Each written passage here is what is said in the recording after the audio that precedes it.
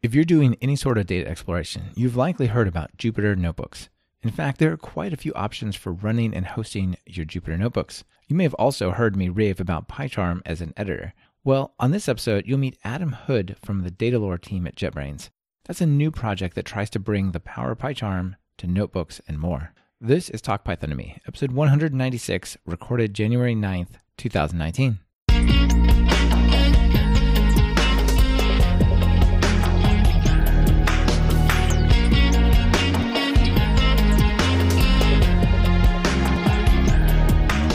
Welcome to Talk Python to Me, a weekly podcast on Python, the language, the libraries, the ecosystem, and the personalities.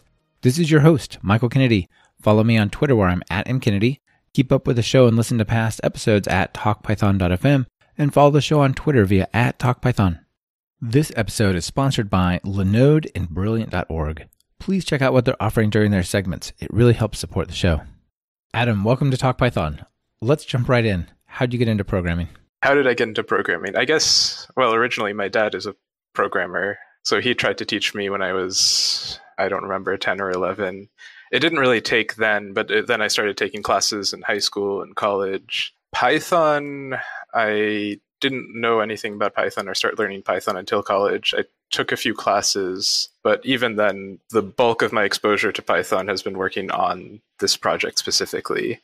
Before that, it was just a couple of classes that I took. Okay, so mostly college experience, you'd say, with getting into programming? Or what did you go to college for, computer science? What was the start there? No, my degree is actually in math. Okay. I ended up going into programming partly to put off graduate school. And it was, I had taken a number of programming classes, and I also worked in a lab for 2 years, and the bulk of my work was programming in MATLAB, granted, but still programming. Yeah. I think that's how a lot of math people get into programming. They start there and they're like, yeah, this is kind of crummy. What can I do other than this? What can I do other than MATLAB? There you go. Yeah, that's actually a real similar to my story. Actually, I started in math and got into programming. And I spent some time writing MATLAB stuff as well, but bailed on it as soon as I could, basically. Right. Nice. So when you joined the Datalore team, or the team that's working on the project that became Datalore, that's more or less when you got into Python. I guess it was, at first we weren't really working on a Python editor. So it was probably another year or so before I actually got into Python. Right. So you got to build the foundation of all the tooling and whatnot. Right. Before it even matters. Yeah. Working on this project, that's when I really started getting into Python, especially when I've went to a couple of conferences. I've demoed the tool a fair amount. So I've certainly had some exposure to at least simple Python from that. Yeah, sure. Oh, that's cool. So what do you do day to day at JetBrains? I'm a developer. I'm working on building features, fixing bugs, and so on. I can say I've worked around various different parts of the tool at various points in time. Maybe we could get into that later once we talk more about the features that we actually have, I guess. Yeah, sure. Well, let's just start there. Let's set the stage a little bit with what this is that you guys have created and you got here, and then we'll maybe take a step back. So what is Datalore? What else is out there that's comparable, or is it something totally new? Well, it's a little bit new. Things that are comparable would be Jupyter Notebooks, especially if you talk about Google Collaboratory, I guess. It's this computational notebook. In our case, it's hosted in the cloud, also completely collaborative. You can share with coworkers, collaborators, whoever. In my limited experience working with Jupyter, and also based on talking to a lot of people, I get the impression that a lot of people, they'll use Jupyter, but they'll use something else as well sometimes to write the code, and then they execute in Jupyter. A lot of people have come to our booth at a conference talking about how they use PyCharm and Jupyter together and so on. So our maybe one idea here is that this is a single unified tool which kind of takes the ideas from Jupyter as the computational notebook, but also from PyCharm as an IDE, also the collaboration that you might find in Google Docs or now in Collaboratory. Okay, so let's come back to that collaboration stuff, because I think that's super interesting. But maybe let's just take a step back and just talk about notebooks in general, not the computers with keyboards, but Jupyter and other computational notebook type things.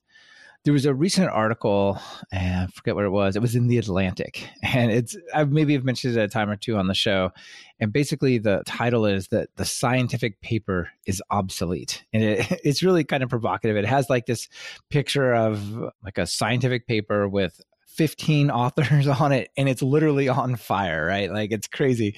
And it's actually a super interesting look into the history of where notebooks came from. It looks a little bit at Mathematica and Wolfram and why that really didn't take off in the scientific space in the same way. And you know how Jupyter and things like Datalore and Google Collaboratory and whatnot are really redefining what it means for really to present like computational work, like science, hard science type stuff.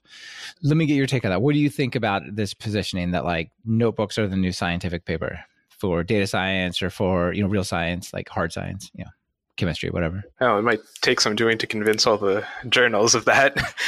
But no. To be fair, they have a very strong financial vested interest in keeping their position. I think there's actually something a little bit fairly wrong about these whole scientific journals because, so much of this research is funded by taxpayers and then is published in these private, ultra expensive journals. Like, isn't that our research? Didn't we pay for that? So that's a whole other angle, right? Maybe we shouldn't go down that too far of it. There's also a lot of politics involved in my experience, at least from what I've seen. But if we come back to the idea of the notebooks, I remember seeing Mathematica for the first time, and I thought it was a really awesome tool. It's exactly like as pretty much what you were saying about the article. It was pretty much exactly that. Everything that you have in the article, like you have this idea that you can have the code and these nice visualizations or outputs. You can print out the mathematical formula and so on, all just coming together in one thing. I thought that was really awesome when I first was introduced to it. And yeah, in a lot of ways, you can start to, I don't know if I want to say replace papers because that's hard to do, but you do get to see the scientific process when you look at a nice, well-organized notebook. I mean, that does assume that it is put together for presentation, right? I mean, you've probably seen a ton of notebooks that are just like the equivalent of spaghetti code just scrambled all through there. And you're like, what is this thing? And like, that doesn't actually help, but like, at least it's the canvas upon which that could be built, right? Right, exactly. And I think there's nothing wrong with this spaghetti code type notebook in the sense that, the first stage, you have to do a lot of exploration or you're not going to get anywhere. And it's not until you have to present it that you need to really think about it. Yeah. So I agree that you look at the way people work with the notebooks, and to people who don't, say like web developers that work in something like PyCharm or Visual Studio Code, like that sort of iterative exploratory type of working with your tool. You don't get that in these other tools, really. Not in the same way, right? You've got to rerun them all from scratch. You can't just like, let me tweak this formula and rerun that cell and see how that looks, right? So I definitely think there's this interesting way of working in this exploring data with notebooks. Yeah. Let's dig into Datalore. Sure. Tell people what how do you guys, if you're at a conference, be at PyCon or whatever, and someone comes up and says, Datalore, what's that? What do you tell them? I've had a lot of different lines throughout the years, actually. It's an online computational notebook in Python. To me, it kind of looks like something that is really familiar to people that use Jupyter, but has a lot of the features of, say, PyCharm. That's definitely one of the ideas, yeah. A lot of the code smarts around understanding the code, suggesting fixes and improvements and whatnot, like PyCharm does, but in notebook form, right? Yes. And I mean, that's always been one of the big trademarks of the whole company, this idea of understanding the code, helping you with your code. So it would be kind of remiss on our part if we didn't include that. Yeah, it definitely would look out of place if it wasn't there, right? Yeah. Like, you have all these cool like code assistant, code intention tools. Like, why are they not being brought over here? When you talk about building it, who do you imagine your users are? I can't really speak to specifics. I would just say like the whole realm of data scientists, data analysts, anyone who works with data and works with data in Python in particular. hopefully could use this tool. Sure, like pretty similar to the folks that might choose Jupyter. Yes. Okay, maybe it's worth doing like a compare and contrast between Jupyter and Jupyter Lab. So how are they different? What does Jupyter have that you guys don't? What do you have that Jupyter doesn't? Maybe position those two things for us. Sure. I guess it's easier for me to talk about what we have that Jupyter doesn't. Sure. Not that I want to say Jupyter is awful. I mean, obviously Jupyter is doing a great job of filling the space right now. One of the big differences is the way that we work with the environment that you have. In Jupyter, you have this one global environment. You execute the code in some cell and it executes on top of that environment. So like basically if I declare like a variable in a cell, it's just global to all the other cells and it's that kind of thing? At least that's my understanding of Jupyter up to this point. Okay.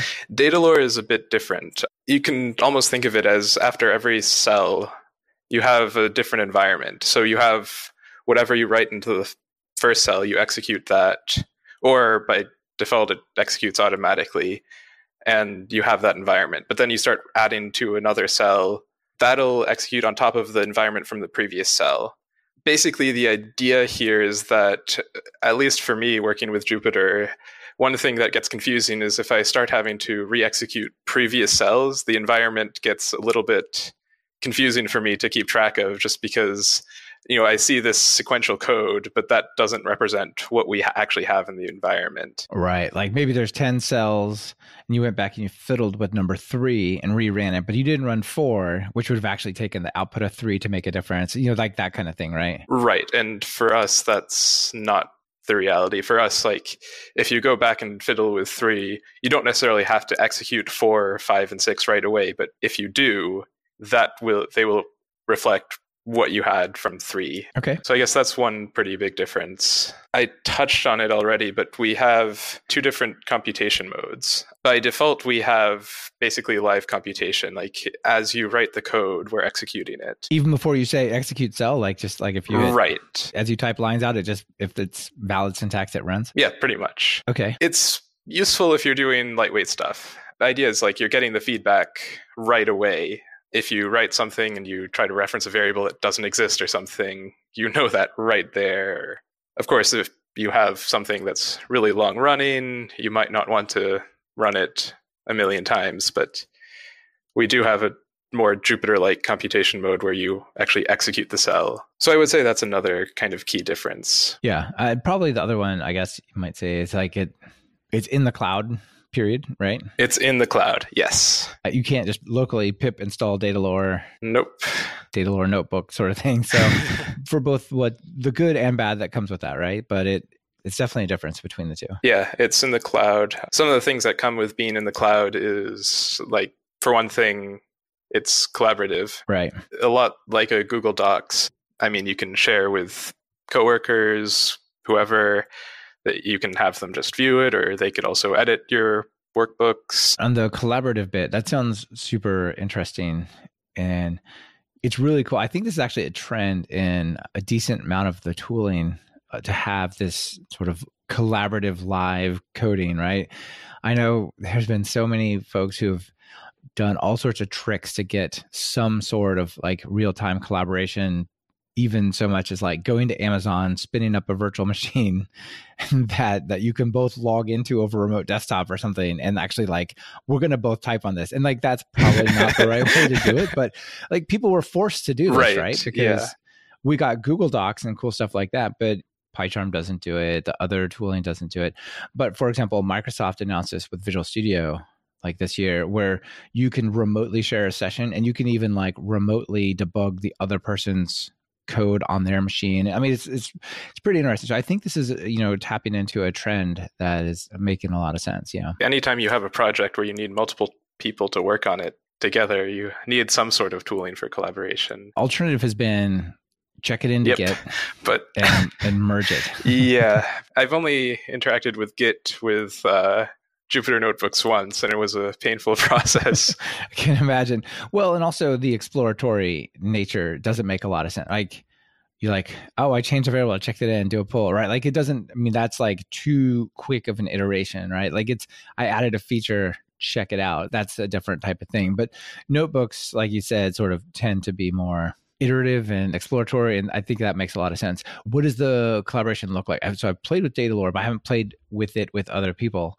So how real time is it? Is it every word, every character, every cell? Pretty much every character that you type. You could end up sending several characters at once. I don't know exactly how that works, but more or less every character, as you type it, it's getting synchronized to your collaborators and so on. We have this mode where you can actually follow what your collaborator is doing.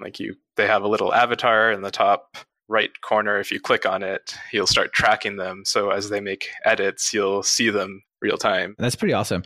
Have you seen people do anything or heard of people like using this for teaching or say like live presentations where everyone else can like come in and like, all right, here we're all sharing the notebook and all the students follow along or the participants follow along? It's definitely something that you can do, and that I think some people have done that. It sounds so much better than slides over WebEx. Right.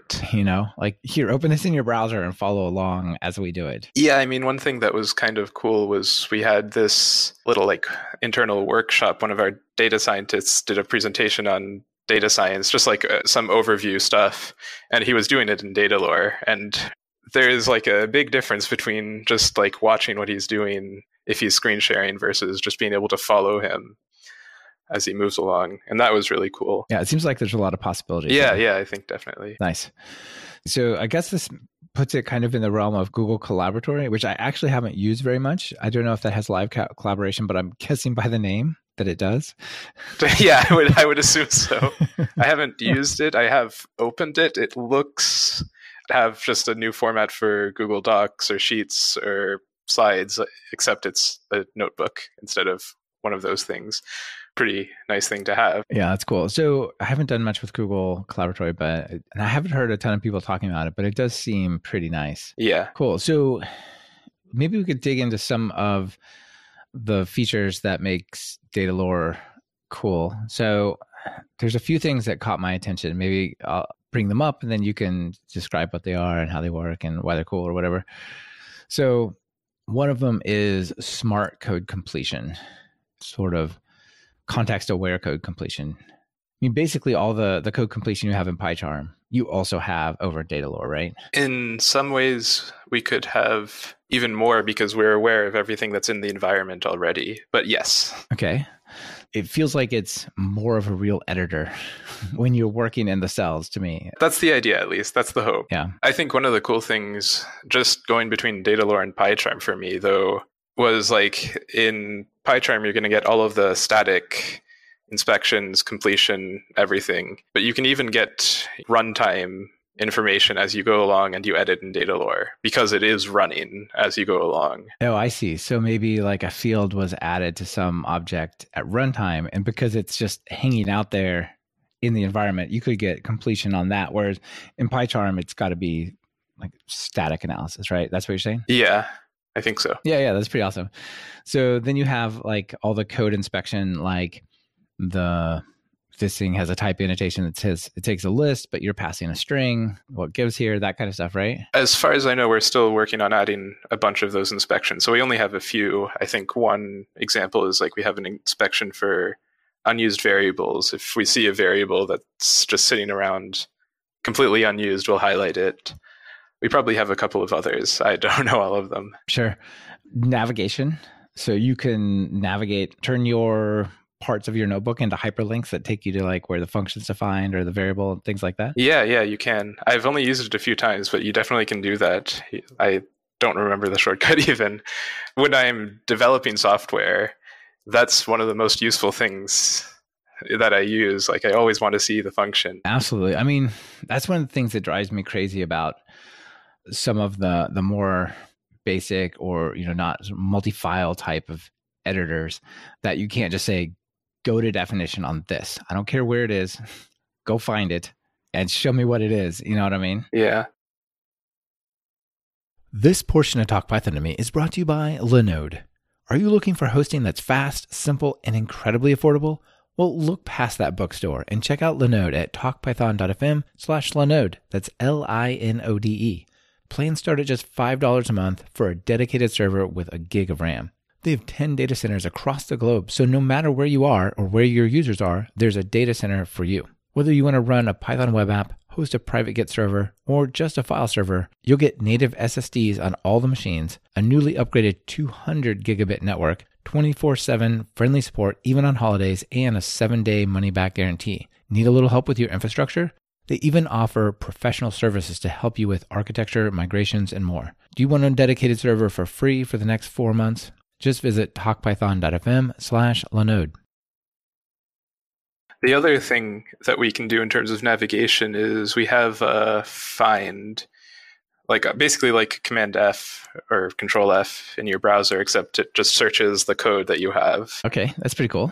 You also have, it says code or just intentions. Tell us about that. That looks pretty cool with like data sets and all sorts of things. Right. There are these context-aware suggestions for actions that you can take with your code. By and large, they're trying to focus on the data science workflow.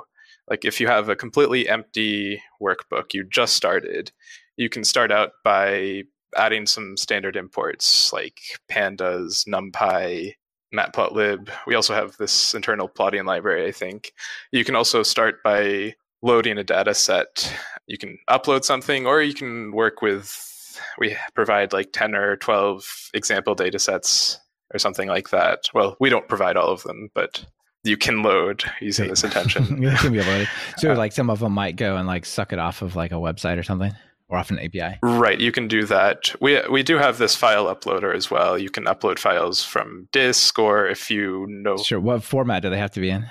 Can you just put whatever and you just read it? Or is it like, does it get understood when you upload it? You're going to end up reading it in the code. So if you know how to read it, like programmatically, pretty much anything. I see. But it's not like you send it a CSV file and it like pre-parses it for you. No, it won't do that. Yeah, okay. If you do upload a CSV or TSV file, it will get suggested by the intention. So you said it has all these different data sources and some data sets. Like what are some of the data sets that I could work with? Well, we have a number of examples. I can even give a full list. So a lot of these are like just examples that are used, teaching examples. Mm-hmm. Iris, Boston Housing, breast cancer. We have two different digits data sets. One of them is small, one of them is large, like the handwriting. You're trying to recognize handwriting digits. Right. So that's like an OCR, like machine learning one. The Iris one is also like a optical image processing data set that's pretty commonly used, I think. Yeah, sounds cool. If you wanted to do like demonstrate some form of, say, machine learning around OCR, you could just go, and we're just going to use the well-known data set from here, right? Yeah. Are you planning on adding more? I'm not sure. I think for now we're satisfied with it. So basically you have the ability to upload, so you just like upload your files. I think for the most part we don't even have these uploaded internally. It's just we know how to call the functions that will load these. Like with Iris, you can get it directly from scikit-learn, and same with a few others. That sounds pretty cool. What else happens with the intentions? So it's not just about data sets, right? Right. It's not just about data sets. So you start out by loading, and then after you load the data set, you can, I guess, split it, extract out like X and Y, where X is all the, what is it called? The feature matrix or something like that. And Y is your target. We will do the train test split. For me, I remember when I always screw up the syntax for train test split. Like, is it X test, X train, or is it X test then Y test? Or I don't know. But Datalore knows? Datalore knows. So I use the intention and it'll split the data for me. It'll create some set of models. Like it knows how, it'll create the object for various scikit-learn estimators. It can also do a few pre-processing steps if you need to. Like if you loaded Titanic, there's some missing values and some columns that like you have a couple of features that need to be transformed in some way. So you can do like a one-hot encoding. You can impute, and their intentions that will do these things for you. Nice. So how does that show up? Does it show up like you type a word and hit tab and then it gives you like some big expanded thing, or what does it do? Actually, they just manifest as buttons at the bottom of the cell. Well, we call them blocks, but for the sake of Jupyter users, we can talk about cells. there's just all these buttons that you have at the bottom. And the buttons that you see exactly will depend on the context, like what variable do you have focused, or it could just depend on the context of like how far along are you in this machine learning process? Like what have you done so far? What would be the next step? Okay. And you can just click the button. You might have a dialogue with some options, or it'll just do something. And then it'll... Yeah, that sounds really cool. What machine learning libraries does it support? Is it just scikit-learn? Does it do like Keras or any others? The intention specifically, or Datalore as a whole? Yeah, when it suggests to do like some training, what is it, where does it work with? It's going to work by and large with scikit-learn. Okay. And I mean, it'll use like pandas or NumPy to support the process. Like I think it generally we prefer to work with pandas data frames. So another thing that caught my attention, and I think you were touching on it before, is this idea of dependencies between the cells or blocks and the variables and like incremental computation. So if you have something that defines like X somewhere and then something else that maybe passes X to a function, Datalore is aware of that relationship and can do like a partial re-execution to make it go back and sync. Is that right? Yeah, like if you update X way above, it'll know that you need to reevaluate that. I think that's a pretty cool feature. Like before you were talking about, running the cells and say a Jupyter notebook in different orders and getting different results, right? Which it's not at all obvious how that happened. I know it has like a little number along the side of like the order of execution, but like if you've got 20 cells, like do you really have that held in your memory of which order it is? Not really, right? I know from talking to people that for some people it isn't really a problem, but I think like if you have a lot of experience working with Jupyter notebooks, you're probably used to it and you know how to work with it well. You know what trouble you can run into, so you just don't do it, right? Yeah, for me, it's always a problem. Yeah. Well, I'm not that experienced with notebooks, and I imagine for a lot of people trying to break in, it is a hurdle you have to get through. Sure. So I guess once you kind of built up your data, maybe train some models with these intentions, things like that, you probably want to look at it, right? And so you talked about some libraries, matplotlib, for example, but you also have some built-in plotting libraries, one for like two-dimensional plots and one for geographical ones. So I guess what are those? And then like, why not just import Altair or something, like some other thing, right? Like, why do you have your own? What are the benefits? I can't really compare and contrast with a lot of different libraries because I don't know them that well. But yeah, we do have, I guess, datalore.plot. That's the prefix for the library. It's our internal graphics library. It's based on the grammar of graphics. So it's going to be very similar to like ggplot2 and R. Okay. And I think there are some Python libraries that might also be based on the grammar of graphics. Sure. That I don't know about, or I don't know the names of off the top of my head. My impression is that matplotlib is definitely the most popular library in Python for graphics or plotting. Yeah. But I have, me personally, and I guess enough other people that we decided to develop this library have this preference for the grammar of graphics for that different syntax. I remember in my days of working with MATLAB, the general torture that was working with graphics in MATLAB, and matplotlib is, as far as I understand, based on that or very similar. Yeah. So yeah, I guess the motivation originally was to bring the grammar of graphics to Python, at least within our tool. Okay. You can still use the others. Like if I wanted to use some other library that typically works in Jupyter, I could install it, import it, run it? Yeah, it should work. If it doesn't, we appreciate the bug report. Sure. But the intention is that you can, right? Yeah.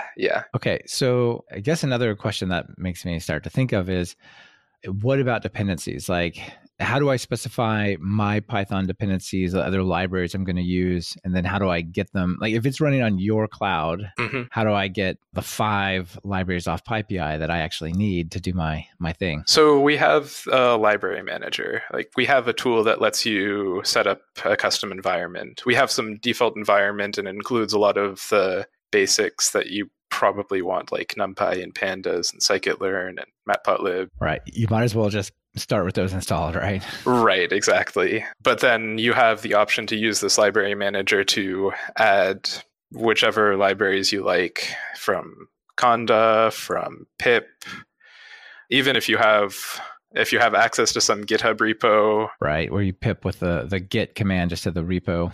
base. Yeah. Yeah, so you can install from GitHub. Yeah, but basically you can install whatever you really need to do your work, right? Yeah. For now, as we sort of started at the beginning, Datalore is a cloud thing. I know there's a ton of people out there listening going, that's great, but my company won't let me upload my data to a cloud thing. Is there a way to run it on premise? Like maybe even if that's not like pip install Datalore, but maybe is like, here's a virtual machine you can license from us internally. Unfortunately, no, it's not possible right now. It's something we're very much aware of because we've heard this exact feedback from a number of users through various channels. So it's very much something that's like on our radar, something that we could consider. But unfortunately, right now, it is not supported, no. And if it's not, like maybe that's fine, right? Like Google Docs doesn't have a on-prem Google Docs. Yeah. You just don't do it, right? I do think that, a lot of the data science folks are analyzing data that's pretty closely guarded, right? Yeah. It would be good, but who knows? As I said, we definitely, it's not the first time we've heard it, so. Yeah. Is the source code for Datalore available or is it private? Right now it's private. Okay. Doesn't surprise me. Even for public, it's probably like deeply bound to your infrastructure. You know what I mean? Yeah, I mean, I can't say if there are any plans to open source it or not. We have open sourced some projects and other projects we've never open sourced. It's not really my decision in the end either. Sure. So there's different ways, like different machines or computational units, whatever you can buy to like do your analysis. So when you start out, you can just play around with like some moderate virtual machine that it's running on, but you can get like a higher end computation, or can you run it on run your stuff on GPUs as well? Yes, you can. How's that work? The only thing that's available, so we have two different plans right now. We have a free plan and a paid plan. The only thing that's available on the free plan is just these these moderate instances, which work fine for just some general all-purpose stuff. But if you upgrade, you have the opportunity to upgrade to larger, more powerful machines. All of these right now are hosted on AWS, so you can even look them up on AWS, but one of them does include GPUs. Right. One of them is, I guess, in EC2 parlance, a P2X large, which would be a 4 CPU and single GPU machine with 61 gigs of RAM. That's a pretty serious machine with 12 gigs of GPU RAM. Yeah. Maybe we talk about pricing as well. And like, so this is both a thing you can use for free and also something you can pay to get more for, right? Right. What do you get for free and then what do you have to pay for? What you get for free is a monthly allowance on these moderate machines. I think 120 hours per month across all your various computations. Is that like actual execution time? Or just like I'm working with my notebook? The second one, like when you're working on the notebook. Like if I have it open and I'm interacting with it rather than... So like what if I leave my browser open and I go to lunch? Does that count towards my hour?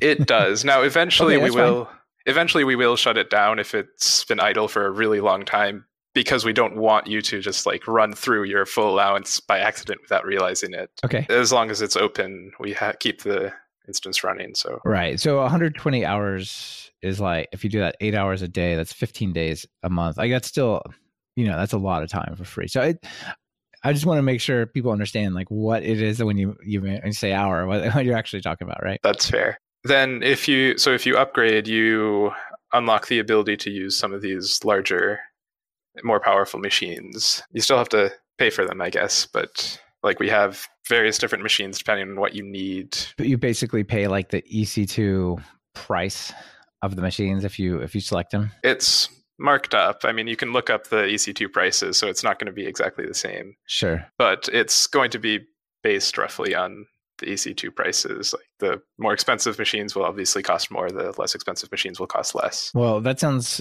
pretty cool. I mean, the fact that there's quite a bit of free space and computation and whatnot, I think that's what it takes to be interesting to everybody, right? Yeah. At the end of the day, we are competing with an open source thing, which will always be open source. So we'd better do something more. Yeah. I think it makes sense. It seems pretty fair. This portion of Talk Python to Me is brought to you by Brilliant.org. Many of you have come to software development and data science through paths that did not include a full-on computer science or mathematics degree. Yet, in our technical field, you may find you need to learn exactly these topics. You could go back to university, but then again, this is the 21st century and we do have the internet. Why not take some engaging online courses to quickly get just the skills that you need? That's where Brilliant.org comes in. They believe that effective learning is active. So master the concepts you need by solving fun, challenging problems yourself. Get started today. Just visit talkpython.fm/brilliant and sign up for free. And don't wait either. If you decide to upgrade to a paid account for guided courses and more practice exercises, the first 200 people that sign up from TalkPython will get an extra 20% off an annual premium subscription. That's talkpython.fm/brilliant. I asked if it will run outside of the cloud, your cloud, and right now you say no, it's hosted in EC2. Can I pick where it runs in EC2? Like, suppose I work on healthcare and it has to stay, within Europe or has to stay within France or something. At the moment, no, you can't pick which cloud it runs in. But basically, right now, we don't have like a drop down, like I want to do my work in Europe, or I want to do my work in the US or something like that. No, there's nothing like that. Yeah. Do you know if there's any plans for something like that? I'm not sure, actually. One thing we always have to keep our eye on is all the different privacy laws and make sure that we're not doing something untoward with anyone's data, making sure that we're always complying. Yeah. There's certainly value to the privacy laws, but man, they can be hard to keep straight. Because it's not just one country, right? It's all the countries. Right. And if you have users in one country, you have to comply with the laws for that country, for that user. Yes, exactly. It's, welcome to the internet, right? Yeah.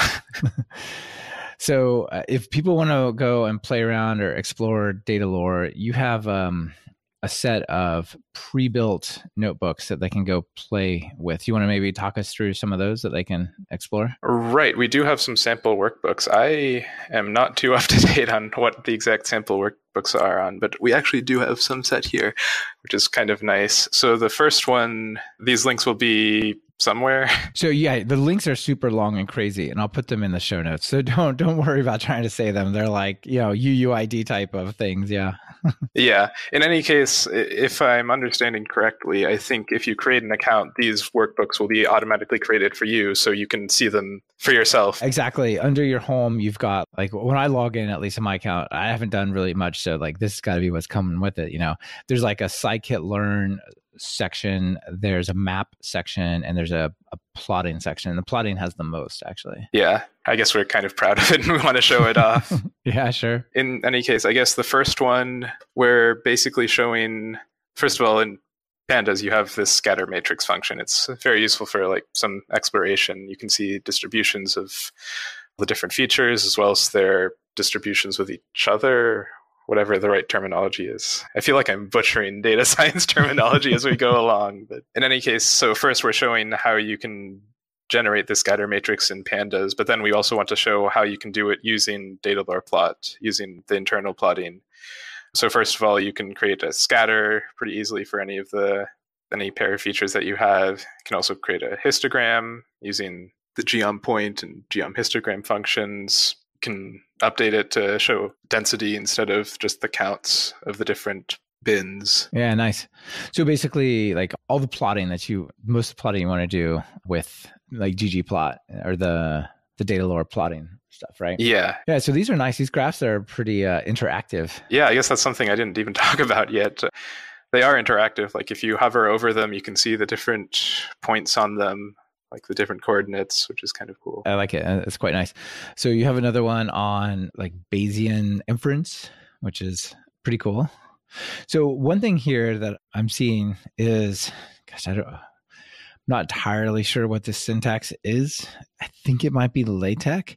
So at the top, you've got basically really symbolically nice mathematics in here, right? Yeah. That's pretty cool that you can actually write the formulas in mathematical notation, not just trying to put, ASCII characters to make like the integral sign look like an integral sign or something. Yeah, basically we have these markdown cells or blocks, as I guess we call them. And you can include LaTeX into these cells, as you can see there, which is always kind of fun. It does make for nice presentation. Yeah, I have totally mixed feelings about LaTeX coming from a math background. Like, I love the outcome. I hate the creation of it. It's so painful. It's so non-obvious. I can fully understand. But see, when I was in college, what made LaTeX bearable for me was I started discovering tools like, I don't remember if it was called Overleaf then and it's Write LaTeX now or vice versa, but it was basically this real-time LaTeX editor which was collaborative. Oh, interesting. You could switch between modes like compile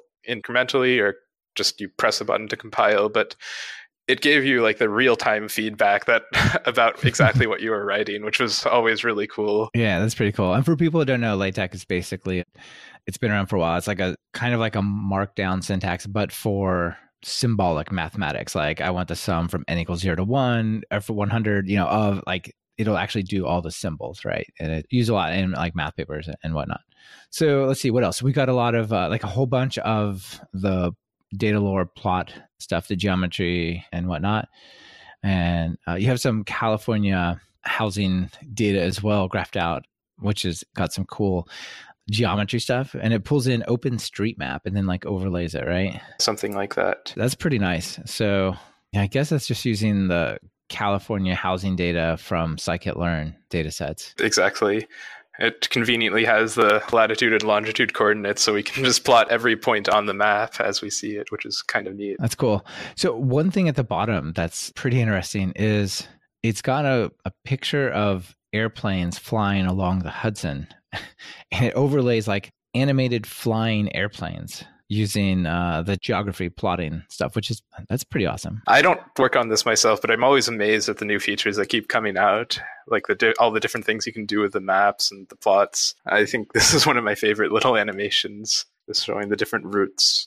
You sit there and watch them fly along. That's pretty cool. Yeah. Nice. So people can check out those shared notebooks on Datalore and play with them. Basically, like you said, if you create an account, you get all those like in your account. Yep. Yeah. What about version control, right? Like if I have Jupyter Notebook local, or especially if I have Python files locally, it's super easy to check that into GitHub, do a diff, do a branch, do a PR. Like what does version control look like over here? We have our own integrated version control. Basically, we have this thing called history. Every now and then, if there's some inactivity, we'll just keep a checkpoint, kind of like a commit or something, you can think of it. Okay. Or you can make your own as you need to, and then you can compare the diffs, you can revert to the previous version. I think you can even revert specific changes, but you'd have to check me on that one. Basically like this internal version control. That's pretty cool. And how do can I branch? Can I do stuff like that? No, it's completely linear, so no branching involved here. So right now, basically I can go forward or backwards in time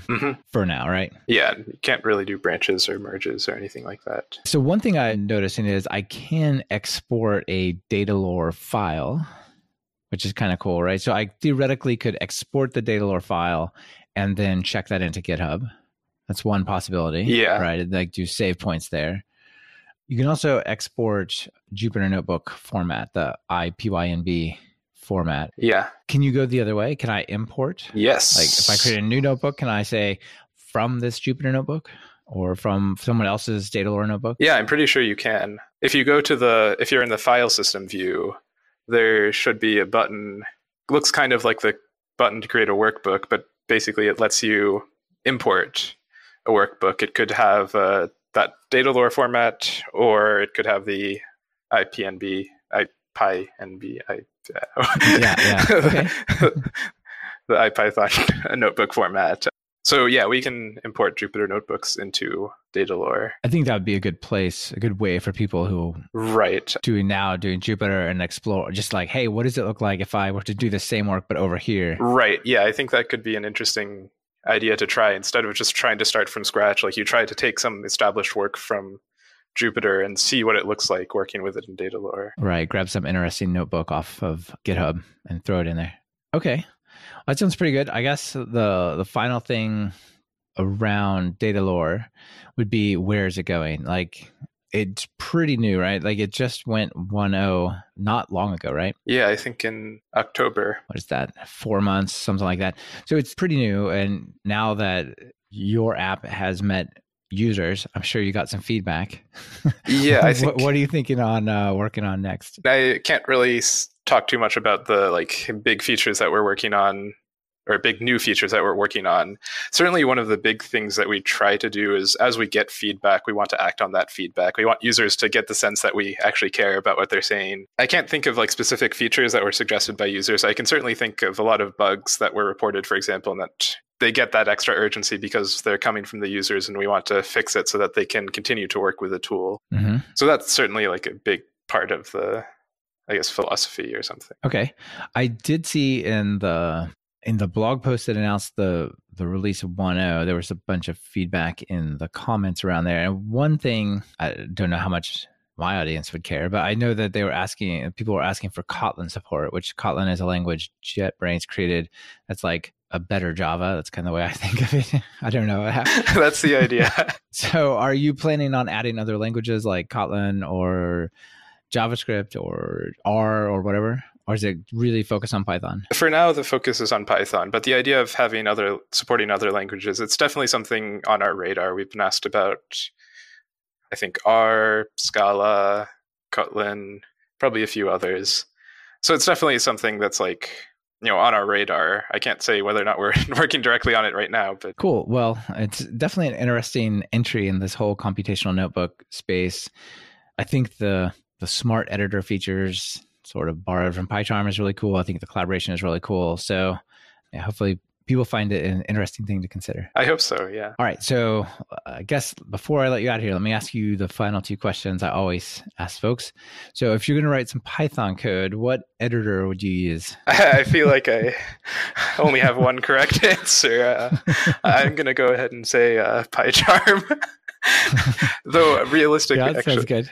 Technically, I'm using IntelliJ IDEA for all my Python editing, but it has the Python plugin, which gives me PyCharm, basically. Yeah, exactly. So effectively, more or less the same thing. And then notable Python package that people might find interesting out there that maybe they don't know about? I don't know if I can really name something that a lot of people won't know about. I think my personal favorite... I really like SymPy. At least just the concept of SymPy is really neat to me, like the symbolic mathematics in Python. Yeah, that's really cool. I haven't used it. I've heard of it before. Maybe just tell really quick what it does. It's bringing symbolic mathematics into Python. Like you can define variables and build mathematical formulas, equations in SymPy. Right. So I could give it like a quadratic equation and say solve for y. And it'll, or solve for X, and it'll like express it in terms of, things like that. It will be able to do that. I saw a demo which was pretty neat, in which basically it was, you would define this partial differential equation and it would build a numeric solver for it. Oh, wow. Okay. I don't remember how that happened, but I remember seeing that tutorial and I thought it was really neat. That's pretty cool. Basically, all I remember from partial differential equations is that they were hard and I would love a library to solve them for me. Yeah. So, yeah, I think for me, the appeal is mostly just like the mathematician in me likes the idea. Yeah, it sounds really cool. And it ties in well with like all the other stuff that we're talking about here. Great. All right. Well, final call to action. People maybe are interested in Datalore. What do they do? Go to datalore.io and create an account and check it out if it sounds at all interesting.